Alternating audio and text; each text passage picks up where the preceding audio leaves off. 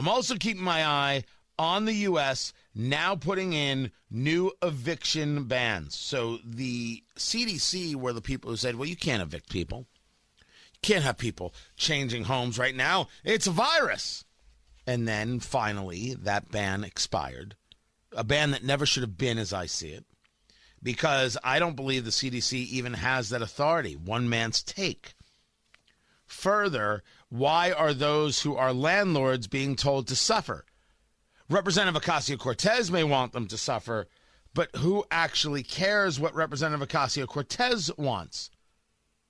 I don't pay attention to the desires and wants of commies. Oh, wait. She's a communist. All right?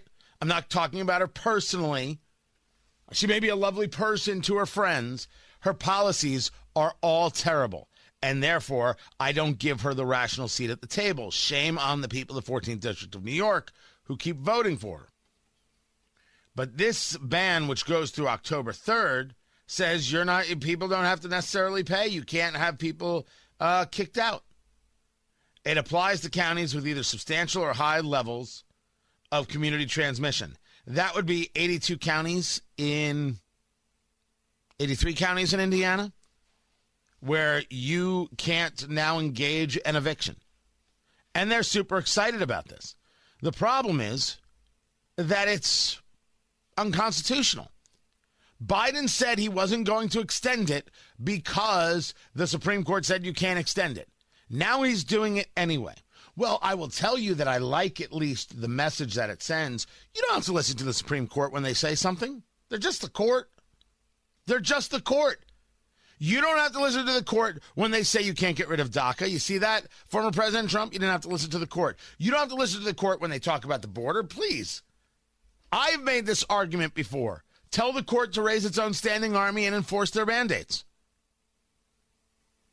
So fine. Now we're not paying attention to the court. The fine, by the way, from the CDC is $100,000 and 1 year in jail if the eviction doesn't result in death. It's up to $250,000 and a year in jail if it does. The question is, what law is this? What law are they talking about when they say this is the fine? This is the penalty. Legal scholars have told Joe Biden that he cannot do this thing.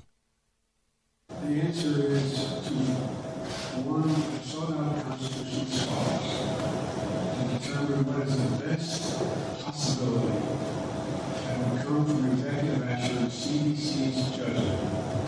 What could they do that most... The CDC's judgment is what we should be. You really want to trust the CDC's judgment on anything? When you wonder why it is the economy is not moving even at a faster pace, something I would say to the economists in Indiana who want to blame Trump and vaccine hesitancy as if somehow Trump is responsible for vaccine hesitancy. Even the New York Times has noted all of the places that have nothing to do with Trump where people are vaccine hesitant. In minority communities, Cook County, Illinois, Los Angeles, California. Cook County is 51% of its population vaccinated. 49% in the Chicagoland area? Only 53% in Los Angeles? You telling me this is MAGA country? Jussie Smollett running things?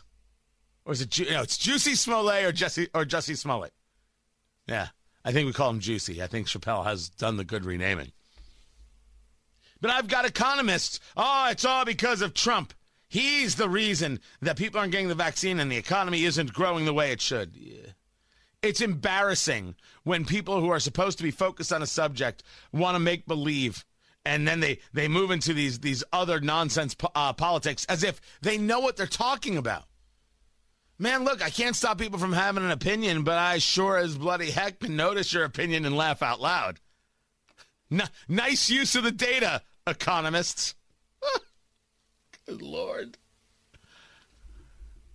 Meanwhile, there should be many lawsuits about this eviction moratorium because it's wrong. I don't want to see people getting hurt. but this is just madness. This is ideological.